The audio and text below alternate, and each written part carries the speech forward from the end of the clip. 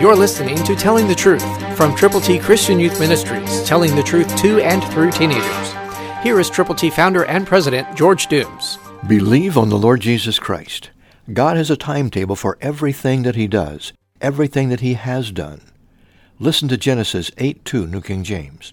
The fountains of the deep and the windows of heaven were also stopped, and the rain from heaven was restrained. That's how God stopped the flooding.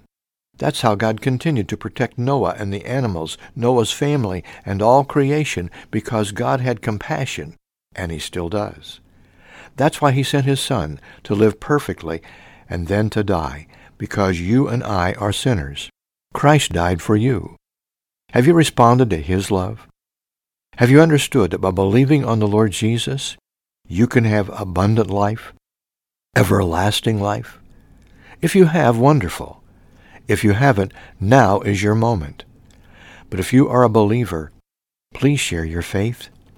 Please tell the story. Please let people know the real meaning of Christmas and Easter and what's coming. Tell people to trust in Jesus.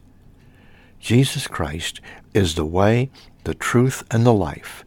No one comes to the Father except through Him. Let people know Jesus Christ is ready and willing to give them eternal life. Christ through you can change the world.